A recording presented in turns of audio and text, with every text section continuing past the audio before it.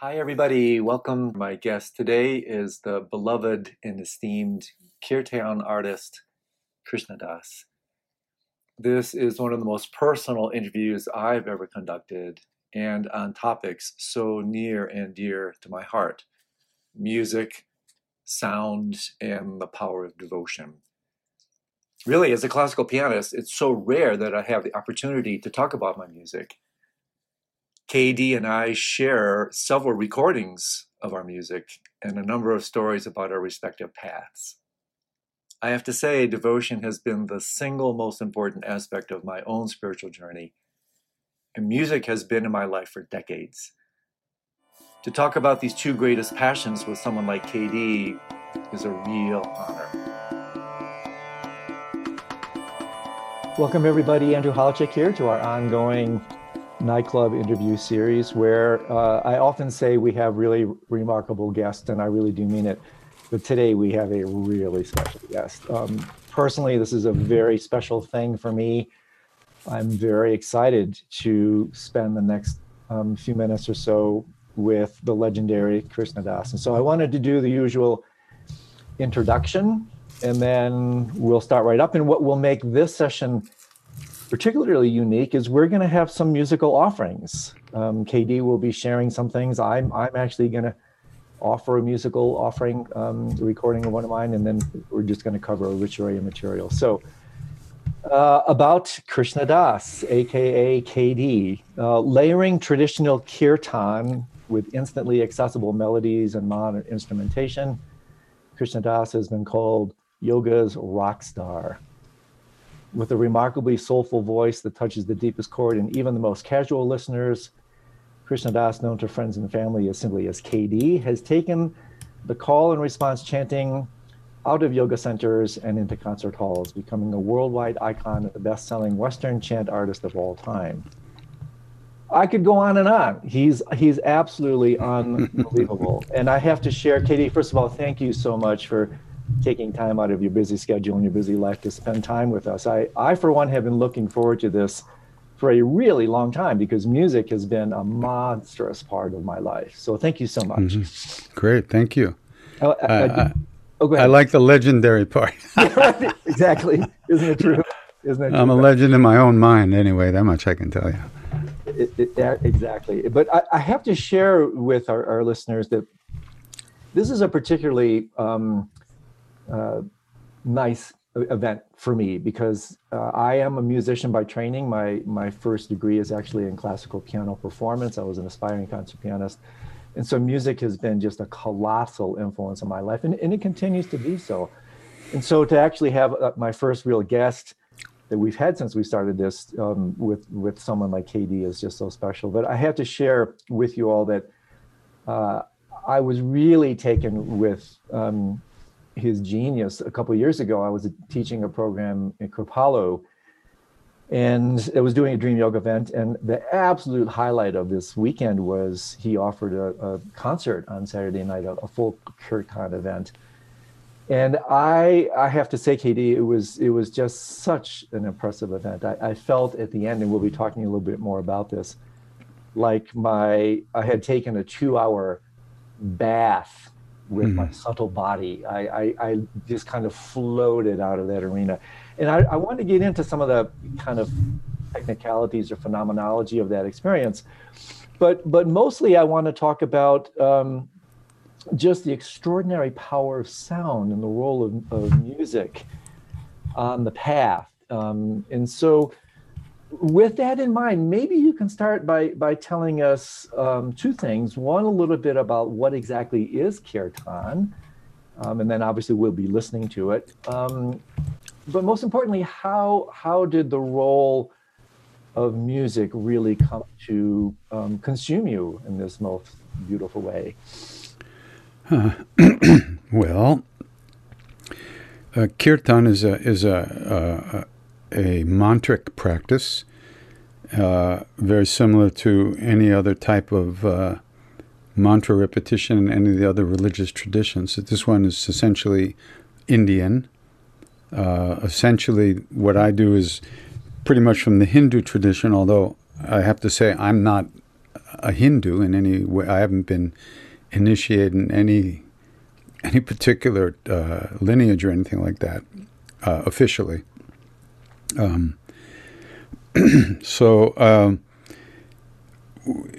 The practice that I do in India is called the repetition of the divine names, or the names of God. And these are mantras, specifically what they call the name. There are mantras for everything, there are mantras for finding buried treasure, there's mantras for making people fall in love with you, there's mantras to become president of the United States, all kinds of mantras. But these mantras, the name, is really only good for one thing, which is the one thing, which is moving you more deeply into your true nature, into your essence, into the presence within, so to speak. And all these names are the names of that place within us. And when I heard this being done in India just by chance, when I first went there, I immediately understood with every molecule of my being that this was for me. I could do this, that I could really give myself to this. I was brutally aware of not really being able to give myself fully to what I was doing in life in general. And I was, without realizing it, I was looking for some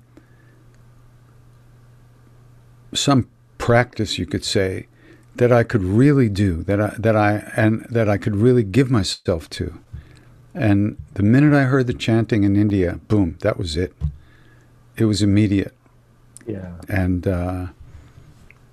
from that moment to this, it's just been a constant flow of trying to recognize that awareness and stay with that inner mantra, the inner name, and just try to keep remembering to remember, so to speak. Yeah, I have to share just a couple stories in my own life about the enormous impact of sound and mantra on my spiritual path. I mean, when I was in my early 20s, actually I was at Indiana University, that's where I was studying music. And I was a totally wigged out, stressed out undergraduate, trying to pursue a double degree. And I was diagnosed with acute hypertension. And I went to the Health Sciences Center and they diagnosed it as such. And they said, do this, and then take these meds. And I said, I'm not going to take the meds. And I remember reading something about TM and the benefits of TM. And so I went to my first TM instructor and was given my mantra. Mm-hmm. And KD, it was really one of the colossal kind of breakthrough moments in my life, because through the power of sound, I entered beginner's luck. I stumbled into this samadhi state, the first state of real spiritual experience. And it was a massive before and after experience. I mean, I had no idea such a refined state of heart mind was possible. And it absolutely catapulted me into, like, I don't know quite what that is, but I want more of it. Yeah. And my spiritual path was born that day. And sound was an absolutely integral component of it. So I still, I'm still, deeply involved. And the second really life transforming experience was when I was in my 3-year retreat and I was doing a devotional practice, which of course that's Kirtan is devotional practice, right? Kind of Bhakti yoga, right? Mm-hmm. And so I was doing the Buddhist version, Guru Yoga, and I was reciting Milarepa's mantra. And somewhat similar to the experience 25, 30 years previous, that just completely shattered my mind. Something took place that just completely opened me. And I think that maybe before we listen to your first offering, maybe we can talk a little bit about how to listen to Kirtan and how it actually works upon one in terms of, for me, the principal somatic effect is one of just profound opening. Mm-hmm. So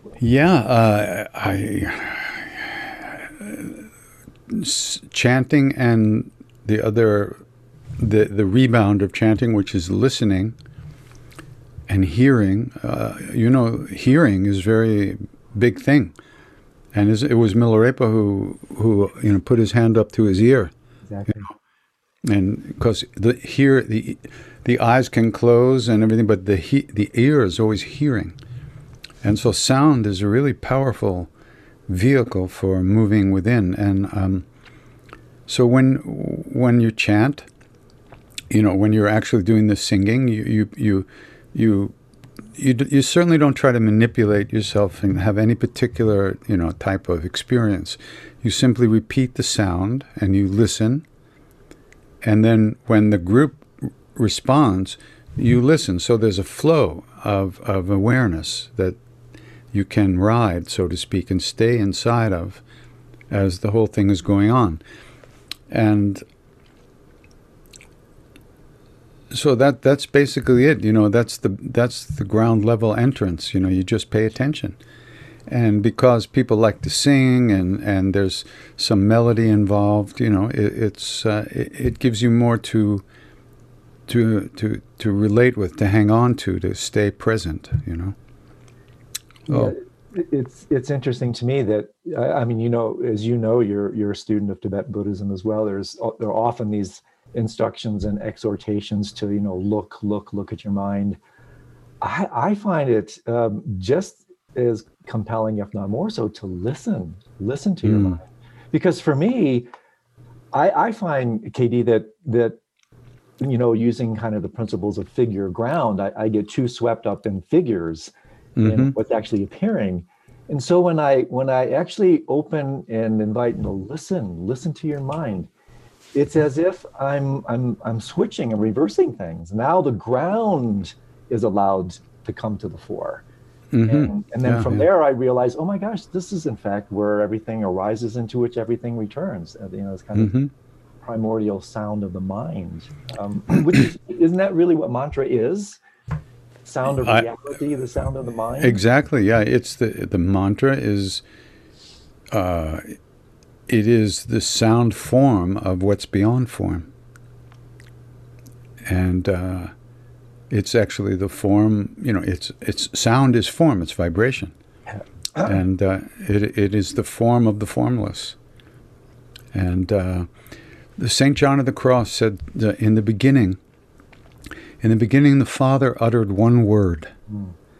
That word is His Son, and He utters Him forever in everlasting silence. And it is in silence that the heart must hear. Yeah, definitely. It reminds me of what Rumi said, that silence is the language of God, all else is poor translation. And for me, I love this, that sound is the fundamental expression, and therefore it's also the avenue to return. So it expresses that nature in one direction, but it's bidirectional. You can then use the sound to return you to that source. There's this homecoming. I guess it all comes down to intention, right? What your aspiration is.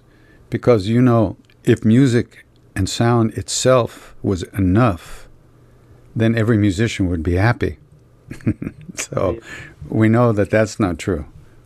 So it has to be the intention to be present with it and to experience it directly. Or you might say whatever, some spiritual aspiration or recognition has to be there. Otherwise it's just, it just gets stuck in pleasant experience, which is comes and goes. So you want to get past the coming and going, or deeper than the coming and going. Yeah, absolutely. So let's listen. You were very kind enough to respond and send me a couple absolutely magnificent renderings of Kirtan. Do you want to say something about the first one? Which one are you going to listen to first? We're going to do the one on love first. Narayana for your love. Okay, well, what can I say about that? I'm from Long Island, I grew up in the 60s, you know, and rock and roll was my key to the universe at that point. And a lot of times, a lot of the chants will morph into an old rock and roll song, you know, and that's what happened with this chant. I was just singing this one day. Where was it? Oh, you know Steve Tibbetts, don't you? Oh, very well, dear friend. He would be great to talk about music because he's the greatest. But anyway, the reason I said that because we were in Minneapolis. I'll never forget at sound check, and that's where Steve is from. So I was just singing this chord progression came up, and I started singing the Narayana, Narayana, and then all of a sudden the For Your Love came in for the old Yardbird song. And so I just kept it there. I said, you showed up, you can stay. You know, that's fantastic. Yeah, that's fantastic. So KD, as we transition into listening to this first offering, maybe give us some instructions about the best ways to actually listen, attitudinal approaches to make this really a type of meditation practice. What kind of instructions can you give us? Well, it's very much like a shamatha practice. You know, it's you can approach it that way. You listen to the sound of the music and the mantra in the music, and when you notice you're not paying attention, you come back again and again and again and again and again. The last thing you want to do is try to create some type of emotional experience for yourself or manufacture some kind of feeling. You don't want to manipulate anything. You just simply want to be with the practice, pay attention, and if you know the words, you can repeat the words in your mind or out loud because it's call and response. I mean, I sing a line and then there's a response. Or you just listen, immerse yourself in the flow of the sound, but pay attention. So when you notice you're wandering or have been gone, actually, you're already back, which is interesting. And at that point, you simply come back to the sound again. Yeah. Again and again. Wonderful. Okay, Andy, let's listen to the first one. If you can play that for us, that would be great.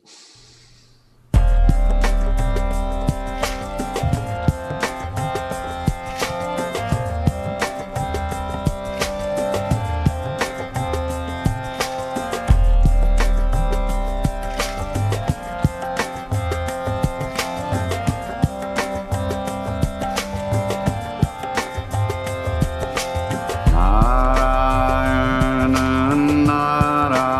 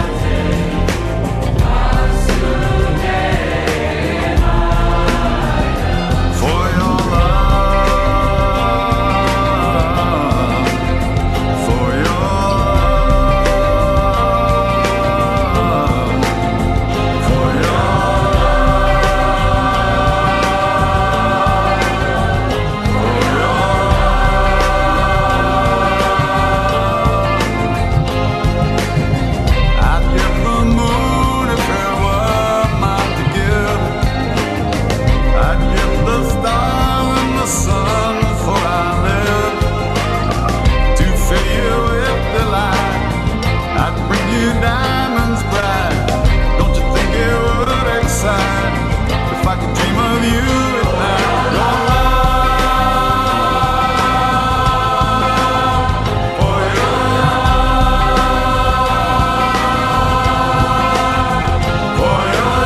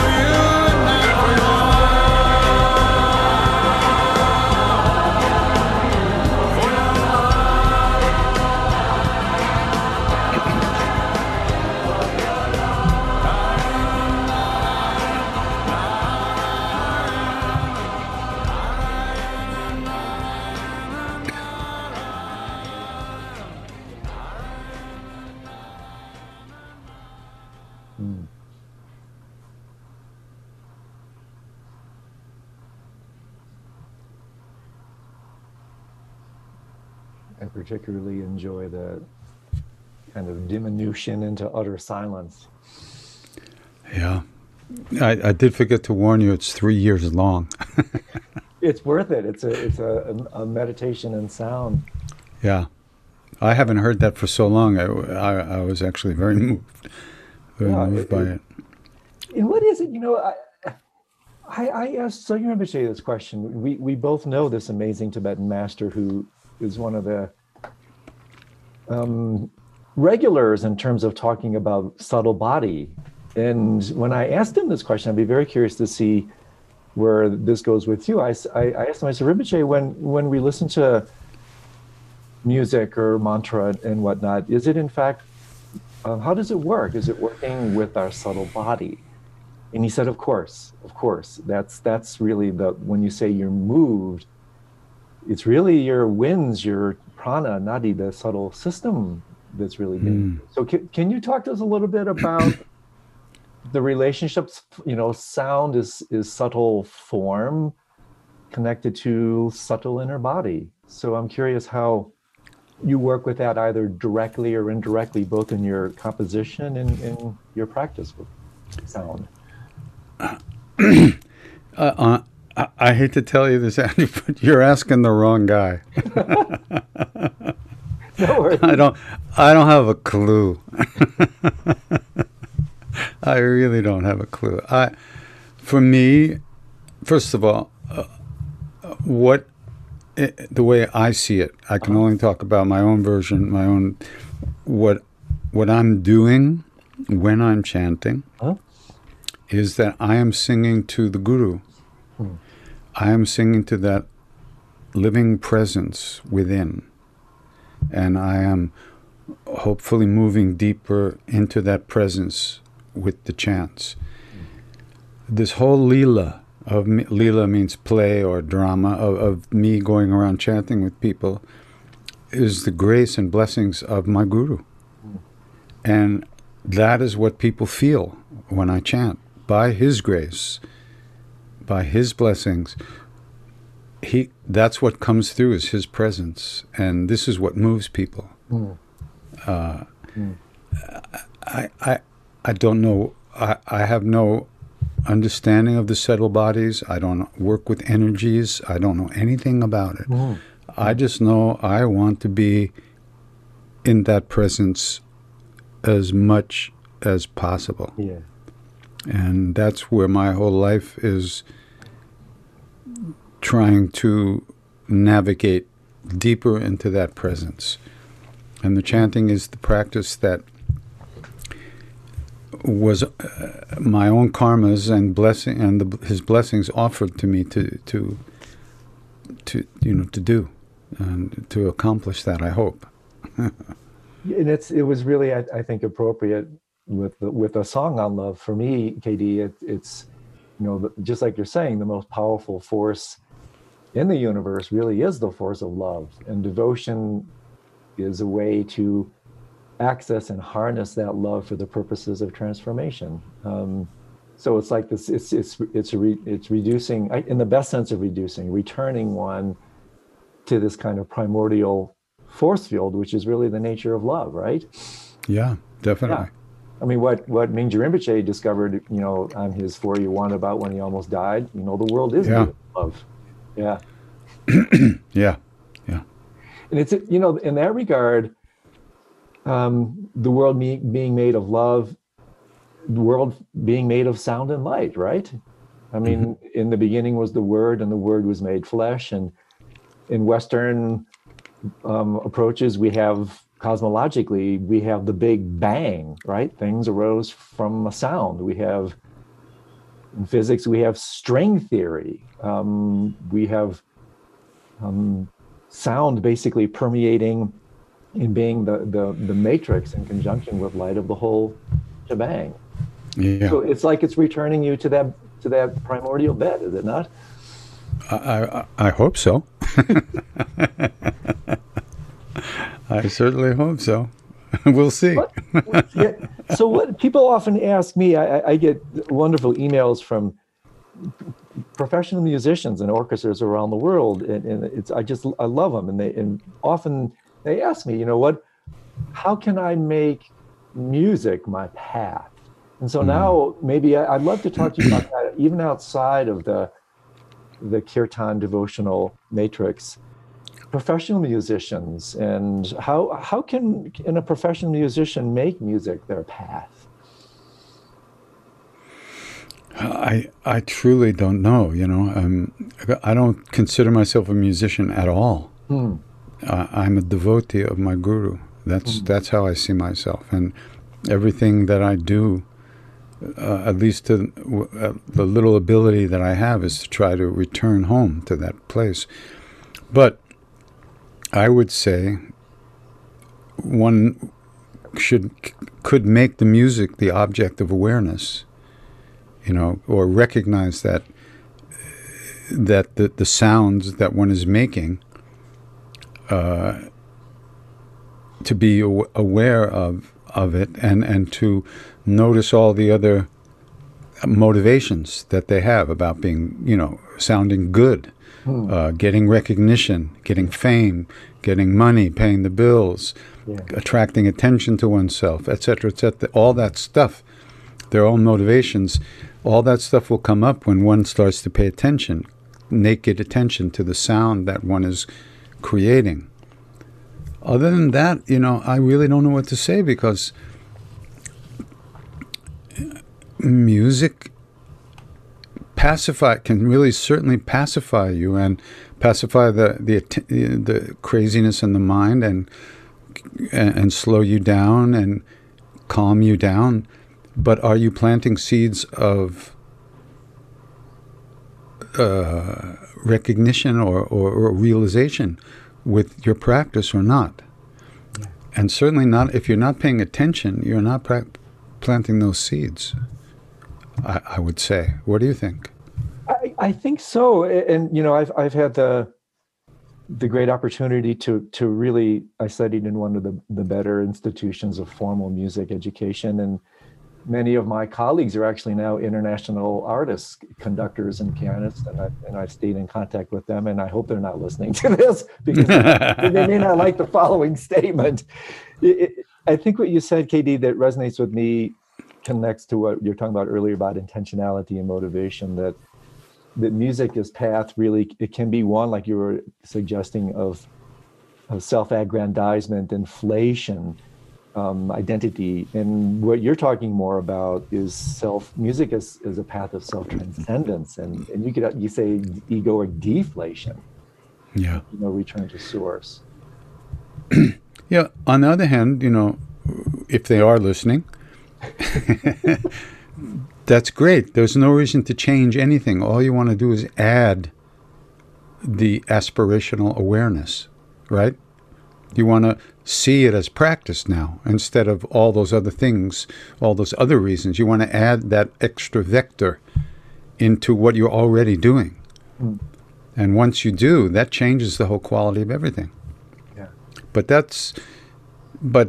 it's complicated, because, one gets into these things at a younger age for so many reasons, right? And then you just keep doing, and you've created so much habitual action that it's very hard to free oneself from that, unless, like the man said, you recognize the suffering involved in it, and the lack of joy, of real joy, and of satisfaction, real satisfaction. Yeah. And if you don't mind me asking, Katie, I'm always very interested, and these are somewhat personal questions, and so if you don't want to go here, I'm totally okay with it. But in the process of creation, I don't know how to say this. Where do you go when you create your music? I don't. Not only don't I go anywhere, but I don't create it. It gets dropped on me by my my mentors. Every chant that I've done, I truly can't remember sitting down to make a chant, to create a chant. I'll notice, I'll be driving around and I'll be singing something to myself, and I'll say, wait a minute, what is that? Where did that come from? What is that? And I really, maybe just once or twice, sat down and said, okay, what's going on here? I need a chant, Yeah. That's why I don't consider myself a musician in the way that one would normally think is because I don't have the chops. I haven't put the time in practicing an instrument, even vocal. I haven't put the time in developing any techniques. I'm just a schmuck on the path of love, you know.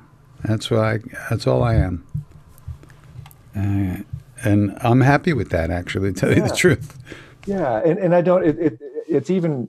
I had this hesitation even after that first kirtan offering ended. It's like, honestly, I just wanted to bathe in that silence. But you know, we're here, we're talking heads, and part of the challenge for me, Katie, is I mean, I do have these artistic predispositions, but you know, in my arena, I play, you know, when people ask me, I tell them I play dead white man's music. I play structured, classical, formal music, which I believe when I'm performing and when I think this art is first kind of transduced down into form, where, you know, it's a pretty elevated state, but then it can so quickly become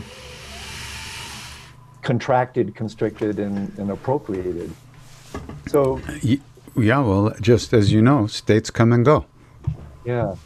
And that's why I said, you know, in case your friends are listening, it's okay. There's nothing more they have to do except pay attention, right? You know, and not judge and not try to cling to that feeling.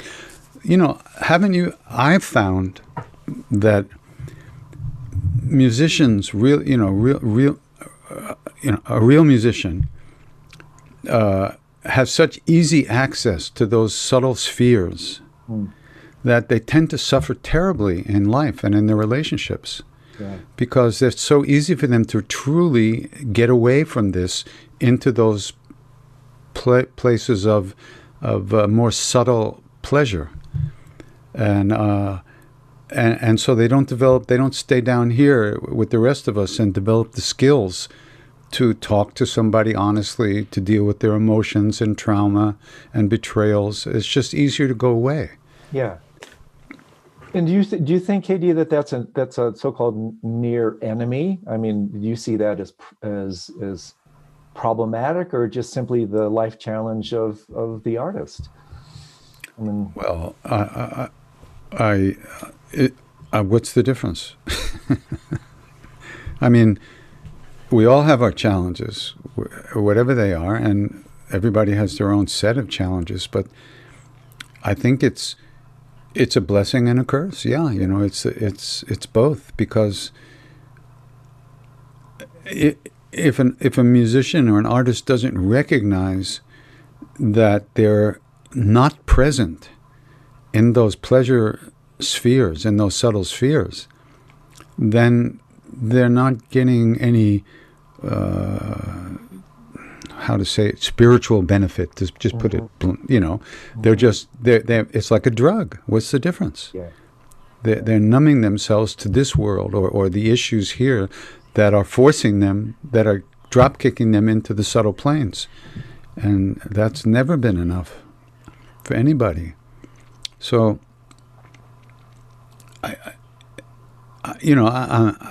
I don't really think about these things that much. I wonder what a real, you know, like one of those the Japanese painters or the Japanese calligraphers, you know, who are doing it theoretically. They're you know, in the moment, you know, when they're creating.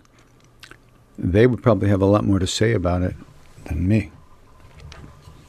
Or the Tibetan artists who are, you know, transmitting a lineage in their art, you know, and stuff like that. I mean, you know, when I started playing music, I was locked into the blues, Delta blues, and because I needed to get away. And when Mississippi John Hurt, Skip James, Robert Johnson, you know, and then later up the Mississippi into Chicago, you know, that was where I lived for years, because I just could not be here. It was too painful. So have you ever actually had someone come to you have a request like how does one cultivate this type of artistry? In other words, like for lack of a better term, a kirtan academy. Is there in fact a way that one can be trained into this? There seems to be a great deal of serendipity may not be the right term, but just auspicious coincidence and natural just expression taking place here. But how can one actually train, or can one in fact train in this type of art form? Well, I used to sing with the people in India. Whoever was chanting, I went there. I participated. I soaked it up. And I saw, I experienced the call and response and how it's done and, how it felt. And I just immersed myself in it. But I hate to keep coming back to this, but you have to understand, people come to me all the time and they say, I want to share my chanting with the world, right? Mm-hmm. And I say, are you okay? Do you have a fever? Is there something wrong with you? What's wrong with you? Sit down here, drink some water, slow down. And they say, how do you do it? I said, how the hell do I know? I started singing to save my ass. That's all I was doing. There were 3 people there, and that was enough. I don't know what you're talking about. This is no plan I had. I didn't know what was going to happen. I had no plan. I just wanted to live, and chanting was the only way I could keep my nose above water. Yeah. The rest of me was submerged. Yeah. And if I stopped chanting, that was all over. Yeah. So, so I don't understand. This is not expression. Yeah. This is not artistic expression. This is fucking self-preservation. Yeah. And it's, I wish I could answer your question in a different way, but I can't. It's not. No, I think it's fantastic, Katie, because what it does is, for me, I have to say very personally, it's a magnificent mental yoga, because I'm a fusty kind of intellectual scholar type, and I was trained in a pretty traditional classical music format. So much of my approach to mind, reality, and art has been pretty damn structured. That's just the way I've been rolling. And so when I listen to you and I talk to you, it on one level it does 2 things. It throws me out of my comfort zone because it challenges my tendencies to just pigeonhole and conceptualize and intellectualize everything. But even more deeply, it tickles the bejesus out of me, and it makes me smile. And it touches me, and it reaches into something that is just so much more primordial, and I suppose I could even say authentic if I approach that properly. And so, to me, it begs the question that you mentioned just most recently about what is in fact the relationship of kirtan to art. Can you actually can you actually look at it in that way, or is that in itself a kind of bastardization? I don't even know what art is. That's how dull I am. I don't know what to say. Yeah. All I can tell you is that I'm like a one-trick pony. This is what I do. And when I'm together with Bob Thurman, right? Yeah, right. He wants to go on and on and on about stuff. I'll just say so why don't we talk about, he said, well, what do you want to talk about? I said, well, let's talk about like Guru Yoga. And then he'll he'll drop his mind and he just gets right into the heart of the matter. And I said, why don't you lead a meditation on Guru Yoga? And it was so extraordinary, Andrew. I can't tell you how I almost left my body for good. Oh, wow. It was so powerful. And that's what and I do that because, number one, that's the only thing I could do. Yeah. And what comes to mind, Katie, and again, as we're talking here, I'm having a kind of a sacred wrestling match with what I'm feeling and with what I'm thinking. And part of what's happening is this thing that I've been playing with a lot lately is how much power there is to simplicity, to being a one-trick pony, and that in a certain way surrender is what is involved here, and that I mean, really, I sometimes say this: complexity, the modern complex mind, doesn't stand a chance against simplicity. And on one level, in order to really kind of, I mean, grok isn't even the right word. I'm actually struggling with words to shrink wrap these feelings. You just have to surrender. And then it is, in fact, through that openness, through that quality of just expansion and release and giving up, that then, in fact, the so-called magic just, it's a natural consequence of that, right? Yeah, yeah. And even with the chanting, when I made my very first CD, I had all kinds of ideas in my head about what I wanted to do. And one thing, because I had a record company and we were recording African music and world music, and I really wanted to bring all those elements into the chanting. And I really had that in my mind. And now when I sing, I don't have anything in my mind. I really don't have any.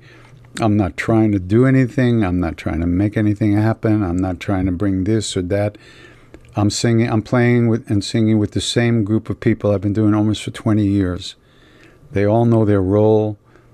They know that it's all about the chant, and everything they do musically is to ease people into the moment, allow entry into the moment. Nobody wants to shine too much. We're all we want to kind of, make an easy place for people to enter into the space. And so,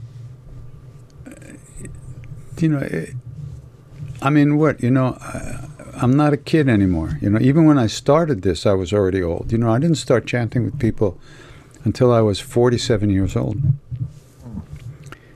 But publicly, I've been chanting in India and chanting with friends here and there, but going out and with people who, meeting people publicly and chanting, I didn't start until I was 47. So there's some kind of ripening process that's been going on, and it's allowed me over the years to just be more there when I'm more here when I'm chanting, and so. And so what? And again, please. Sometimes I almost have to excuse myself for using the vocabulary that I am most familiar with. But when you were talking about your group, and again when I was at Kripalu, I was just blown away with your so-called backup or whatever you want to call it. It was so. Really, it was just overwhelming to me. Was David there, the guitar player? David yeah. You know David? You know David, don't you? I don't know him personally, no. Lifetime student of Trungpa Rinpoche, he's a Shambhala guy, What's his last name? Oh, absolutely. Now he's teaching with Larry Mermelstein. What remind me his last name? Nick Turn. Oh, of course. Yeah. Yeah, David and Ethan of New York fame. Oh, yeah. And Ethan's father, yeah. Yeah. Oh, totally. Yeah. But anyway, where I was going to go with this, KD, is the role of improv in this, because obviously again, I don't know. This is the question. There seems to be just this wonderful, almost channeling spontaneity. But again, when you're in a recording studio and you're with your peeps and you're actually cutting a thing, there has to be some level, it seems, maybe my limitation of understanding some structure. So what does improv, does that word even have a place? It's all improv. I don't tell anybody what to play when we're recording either, I trust these people to at least when they're playing with me, to be dedicated to what we're trying to do, which is trying to chant. and create an entranceway into the chant for people. So they all understand that, and they're all very much more talented than I am. They're all overqualified for the job, believe me. And I just sing, and they follow me. That's it, you know. And I don't know what I'm going to. Most of the time, I don't really know what I'm going to do. Really? I have an idea, you know, and they're right there. Wow. And if they're not, there's always Pro Tools. Yeah. Yeah. Yeah. And again, what a fantastic juxtaposition of shamatha and vipassana in classic language, right? You know, I mean, you're dealing with your thing as an instrumentalist, but the only way you can really make the music is if you open up and are just kind of mind melding with those that are around you, right? Yeah. And the recording process has become much more comfortable for me over the years, and much more enjoyable.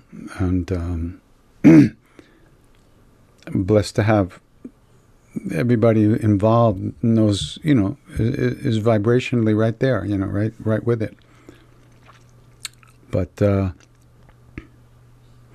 yeah, the funny story about the chant that you just heard. So one of the CDs that I recorded was nominated for a Grammy, and the guy who, you know, there were 2 Grammy shows. There's one in the afternoon for the blues, folk music, new age music, gospel, jazz, all that stuff. And then there's the nighttime one for pop music, right? So the guy who was producing the afternoon one, which is where my CD was up for nomination, his wife was a yoga teacher. And so he knew about me, so he asked me to come. I got invited to sing at the Grammys. Cool. So they asked us to write out the music. So David Nickturn wrote out the charts, and we sent them in. And there was a band that was supposed to back us up, and it was so funny. They put us on a movable platform, and we opened the show. They rolled us out on this platform. You know, we're all sitting down, cross-legged, with our instruments and everything, and they rolled us out, and I looked out into the audience, and Pat Metheny, Chick Corea, Herbie Hancock, these are the guys. And I looked at I said to myself, Krishnadas, you're going to squeeze this little squeeze box in front of these people? You know? And I could not believe I was going to do it. But then once I start, then I'm finished. So, but it was so funny. It was such a funny moment. I can't, you know, it was so great. That's a terrific story. So, hey, are you cool? I want to share as an offering, and I don't do this very often. I'm very reserved about my own music. I hardly ever perform, and if I do, it's just intimate soirees. But in the spirit of offering, I want to share my form of music, or at least what was my main track, with a short little Rachmaninoff prelude. Are you cool with that? Okay, sure. I'd love to hear it. Andy, can you fire that up for us?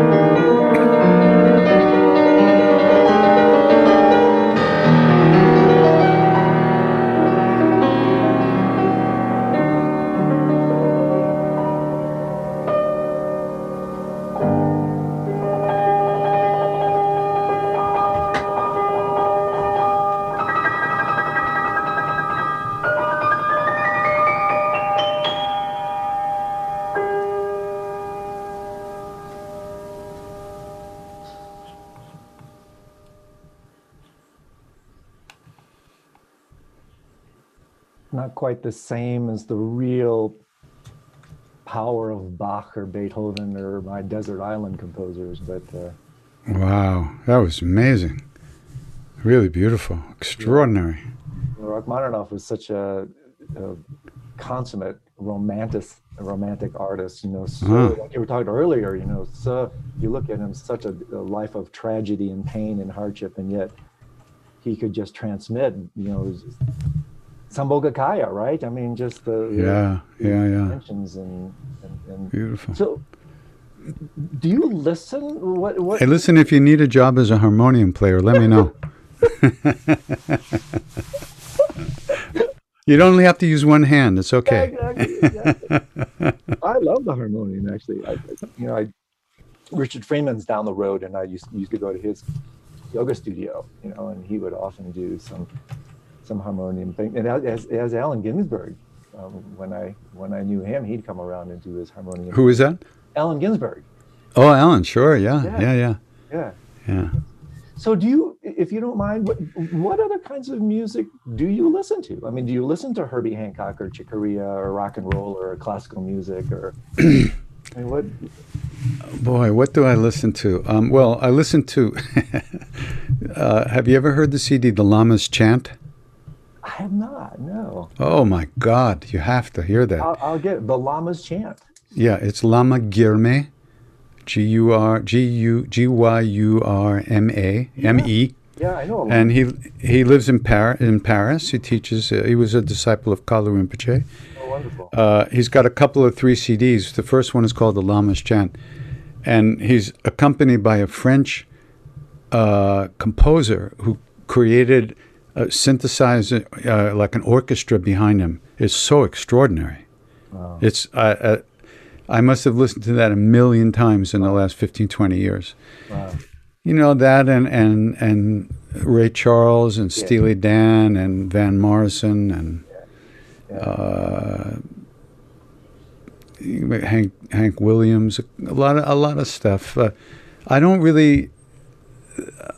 listen to a lot of music. I really, when I'm not engaged, I like silence. I don't know how to. Yeah. But I love music, blues, and I listen to all that. But and so, Katie, is your relationship to all forms of music the same? I mean, kind of, you know, just does it all turn into again, words fail me here, meditation for you, or practice for you, or what is your attitude around, or your approach to the different forms of music that you do listen to? Including your own. Do you come back and actually listen to your own, or is that just? No, when I heard that, what we played before, I don't think I've ever listened to that recording since it was recorded. Oh, no kidding. Oh, wow. So I have to tell you, I loved it. That's awesome.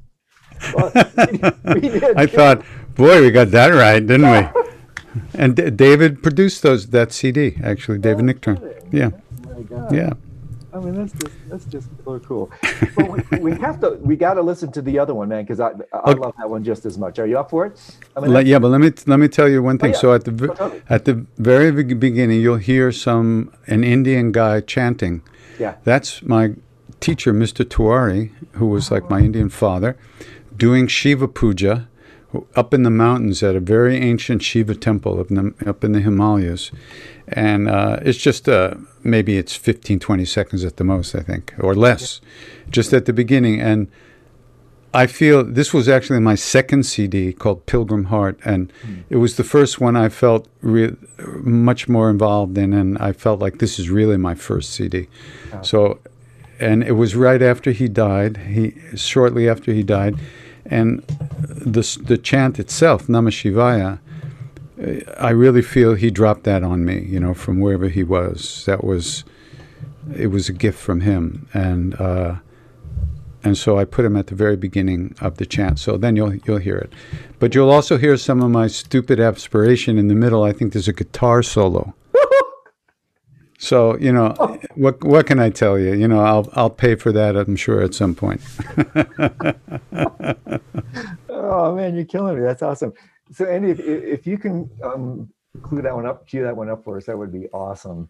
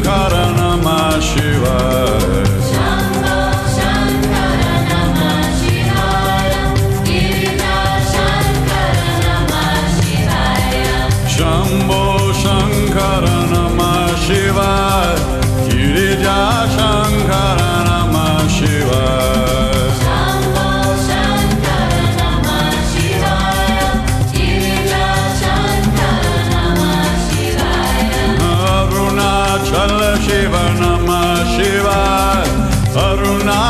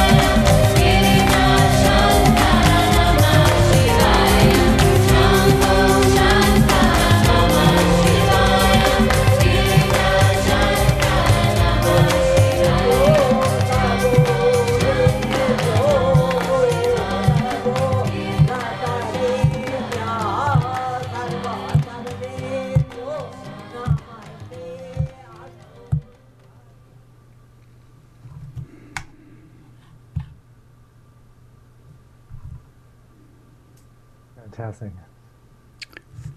Yeah.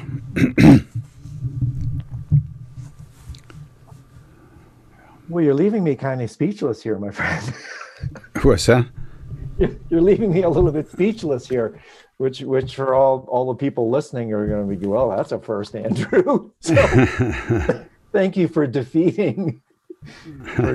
There's just a marvelous quality of disarmament taking place from my end, right? Because I had these really esoteric questions about the nature of reality and sound and all these sonocytology and all. And it's like, fuck it, it's just like part of me just wants to give up and just sit back and chant, man. So, yeah, what can I say? The power of devotion. Yeah. Yeah, I think it's just it's a flow of blessing, and it's really a great gift to all of us. Yeah, and the most important flow, isn't it? The most important flow. I gave a little program for some Koreans this weekend. KD, we're talking about Mahamudra and how someone who that lives clear near you, or did live near you, Khenpo Kartar Rinpoche. Yeah. What a marvelous man. He would actually talk about Mahamudra as Mugu Chagya Champo, which is devotion Mahamudra. Devotion Mahamudra, where, as he put it, it is devotion that matures into the realization. Yeah. What was I reading today? Someone was Ringotuku was talking about devotion as a clear emotion. Whereas when it arises, there's no thought. It's a clear. There's no mental activity at that time. It's just that, like you said before, that surrender into that place. Yeah. So does outside of, or in conjunction with your music, does mantra recitation have a so-called formal place on your practice path? Does it have what kind of place? A so-called formal place in your practice path? I mean, do you do like deity yoga recitations and that sort of thing? Yeah. I have those practices. I do from at home every day,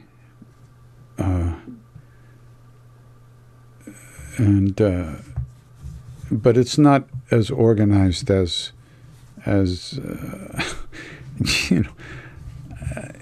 Maharaj-ji. He didn't teach. He didn't write books. He didn't lecture. And he used to say, "Jiao, go away," is my mantra. So it's very. It's about really surrendering to that love and really entering deeply into that love, and all the practices they're not done in the sense of accumulating repetitions or anything like that. Not that,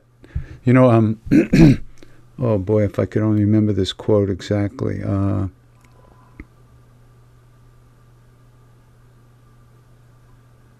Lama John. Do you know Lama John from upstate New York?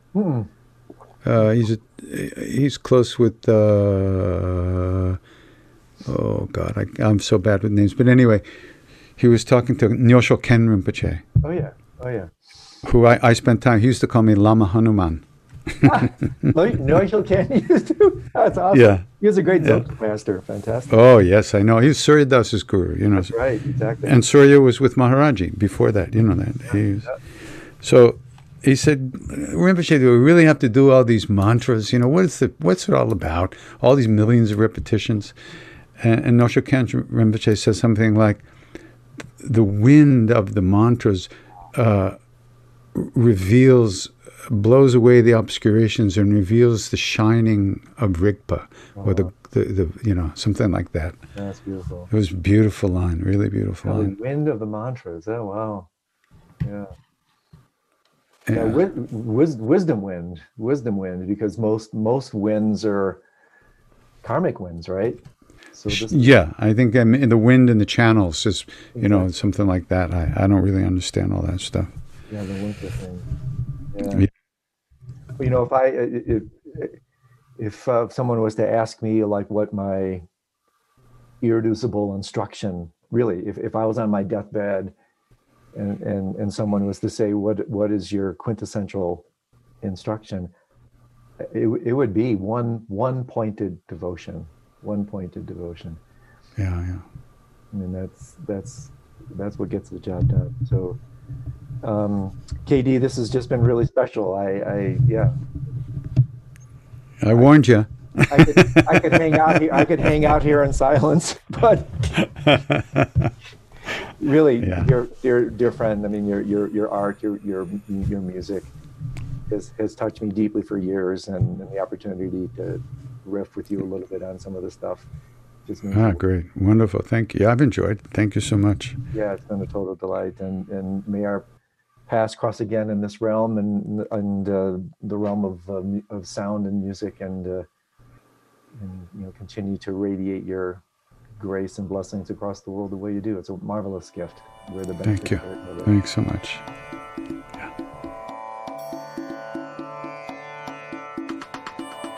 Well, that's it for today. Thanks everybody for joining us, and a really warm-hearted thanks to Krishna Das for sharing his remarkable good heart. If you enjoyed this episode, be sure to check out all the other offerings on Nightclub. See you next time, and until then, pleasant dreams.